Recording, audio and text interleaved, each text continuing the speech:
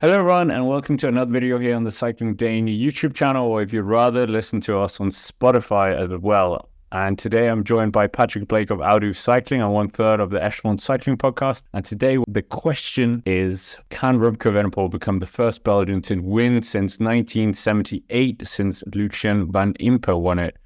And I mean, Patrick, Remco Evenepoel, Vuelta España champion, already won the World Championships on the road and in the time trial, such a sensational talent.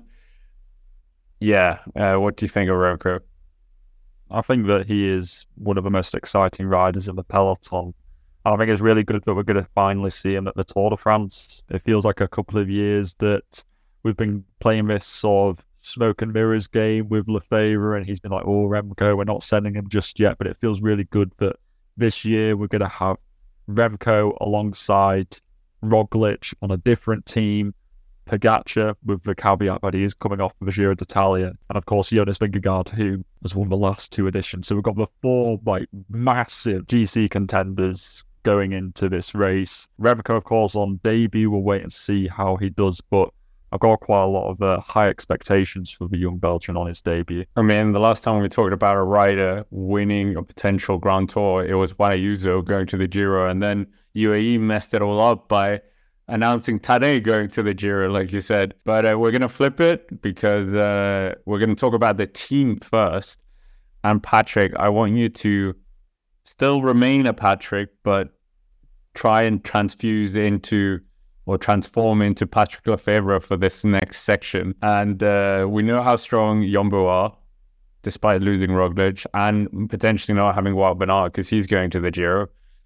And we've seen UAE Team Emirates team, which is just absolutely crazy with four people who could be leaders. Mikel Landa, obviously, he was brought into this team to strengthen them, but who is the other team? Who are the other riders you're picking, and what's kind of your logic behind your selection?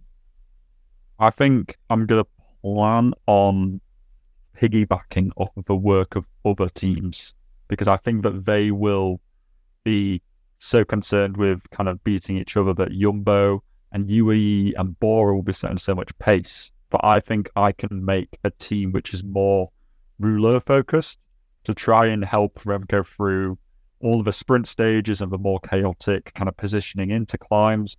I think that's going to help him out more than having some kind of, BC tier climbers who are just probably going to get spat within half of the way up the climb, because then it's not really much use. I may as well have the rouleurs there to help us through the chaotic stuff, especially the first opening kind of weekend. I think that's going to be really important to be well positioned in those climbs in Italy. So I'm looking at Asgreen and Lampard are absolute locks in this team for me, alongside probably somebody like Catania, I think makes it into this team fairly easily for me. And somebody like Casper Pedersen as well might be really good. But I will also include, like you say, Landa really has to be here, but who are going to be maybe one or two other climbers like a James Knox or a Masnada, Vervaeke, Van Zevenont, Van Wilder, although Van Wilder has made his intentions clear that he wants to do another Grand Tour, but whether he should probably come here, I don't know. So a quick step. This is the most important mission for Belgium: win the Tour de France. You and I did not exist when they won the Tour de France last time. YouTube didn't exist. Nothing existed. It was literally a prehistoric era. I just think that Van Wilder, dinosaurs were alive. Van Wilder for me, basically, he will be worthwhile bringing so long as he could be on a similar level to the other super domestiques that the other teams were bringing, like a Kuss, like an Adam Yates, like a Hindley or Vlasov or whoever it is that Bora are taking as Roglic's super domestique. And if he's not going to be on that level, then what's the point in having him there if he's already going to be out the back? It seems a little bit pointless when Remco could just work off of the coattails. As long as he has Landa there, I think that he'll probably, be fine with just the one guy there to help him out, to position him. If he needed to get to the front of the line and just kind of get on the wheel of somebody, he has that guy to take him there. So I'm thinking, quite rouleur heavy, and it means that you can get through that gravel stage, get through the opening weekend, and get, most importantly, the stage like stage 14, which is the Tourmalet there, 70 kilometers of flat. That's going to be an insane break formation phase. If he has a mechanical, if there's a crash that he's caught behind, if he's on poorly timed nature break. I want more rouleurs there to help him out in that situation, where 60-kilogram climbers are not going to be as useful in that scenario. They're not used to getting their elbows out. And I would rather keep Remco safe in those chaotic scenarios and work with others in the hills. That's why they never signed Ivan Souza. Nobody signed Ivan Souza. But for Ivan Souza, he's somewhere in Colombia just listening, and then suddenly, why is my name being involved? Well, looking at the route, like you said, Italy's start is quite an interesting one because you've got essentially the Giro d'Emilia, the San Luca climb. I'm not sure if Remco has actually done that race before. Either way, he hasn't won it. But he is, as we know, very good at Liège-Bastogne-Liège. So something like that. Would you rather grab the yellow jersey in the beginning and then kind of like build up a sort of deficit, or no, not an advantage, and then kind of lose it, and then hopefully you survive until the last time trial in Nice or Monaco-Nice? Or are you thinking more that you leave it late? I want to leave it late. I want to poach this on the final TT. Is what I don't think that Soudal Quickstep have the firepower to be holding off all of the other co-leader attacks from UAE with their 4 leaders, Kuss and Jonas. Roglic is by himself, so he's a bit easier to tame, but that's quite a lot between Jumbo and UAE, who are very experienced at this sort of thing, who are just going to be launching riders. I just don't think that Soudal Quickstep have the manpower to be controlling that. So you may as well just ride the coattails, stay as close as you can, and then hopefully just hit them on the line with the TT. Very Pogacar-esque from 2020. That's the vibe that I'm going with Remco.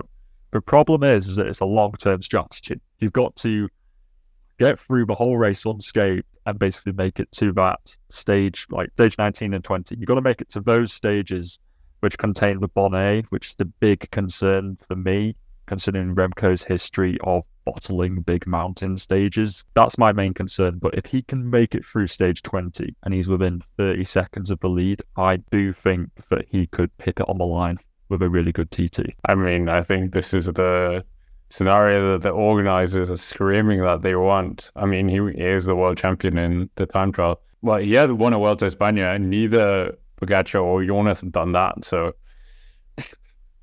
That's true.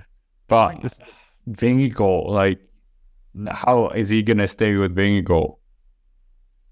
I think the main thing is that Remco just needs to avoid those really bad days. We've seen days where he's been dropped, but he hasn't been dropped really badly, like that Sierra Nevada stage. You know, he was dropped, but he only lost 15 seconds, say, to Roglic. We've just got to avoid that Vuelta, like, Tourmalet stage capitulation. As long as you avoid that and you can just negate the losses, I do think that Remco on the other TTs will probably gain time back on Jonas. I mean, we saw it in the Vuelta this year. You know, Jonas doesn't just like, he bells out TT midway. Like, you know, Jonas isn't, you know, Remco put time into him there. So it's very possible that Remco can gain a little bit of time in the TTs and then, you know, he'll lose it a little bit in the mountains. No, I think that's fair enough. I think it's going to be a hard, well, saying that in a Danish shirt, very biased. But yeah, I think that is probably the way that they're going to have to do it. Because, I mean, Vingegaard and him haven't been like up against each other in any race that I can really think of other than the Vuelta a España. We saw in Andorra that Remco got the best of him, but that was a very short finish. In terms of the verdict, Patrick, are you going to validate the title of this video? I have a really bad reputation for this. I'm not. I don't think Remco is going to win. I think that he'll come second. Because I think there's the question mark over Pogacar and the Giro, which is casting a bit of doubt in my mind.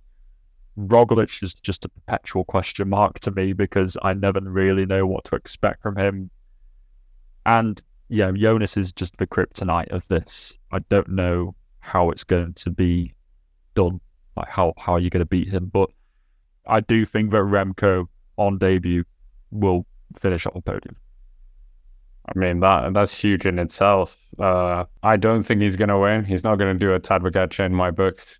But I do think he is going to be the Belgian rider who ends this drought. I don't know what year, so that's kind of like a pseudo win, like in the future. Consolation prize. Yeah. We believe you are the next one. We just don't think it'll be this year. Yeah, and I think he's going to finish 5th in this one. But considering it's like a debut tour, like you said, any result in the top 5 is going to be quite impressive if you weren't called Remco Evenepoel. Yeah, there's a lot of expectation about him, but like you say, on debut, it's very few people do really well on their debut, unless your name's Pogačar. Yeah. But anyways, that's basically it for this video, this little discussion about Remco Evenepoel. Let us know down in the comments if you think he's going to win this year. And if not this year, what year do you think he's going to win? And if you haven't already, subscribe to the channel. And if you want to see more of Patrick, check out Audu Cycling as well. That'll be in the description down below. And if you want to see even more of Patrick, then check out the Echelon Cycling podcast. With that, thank you very much for watching, and we will see you around.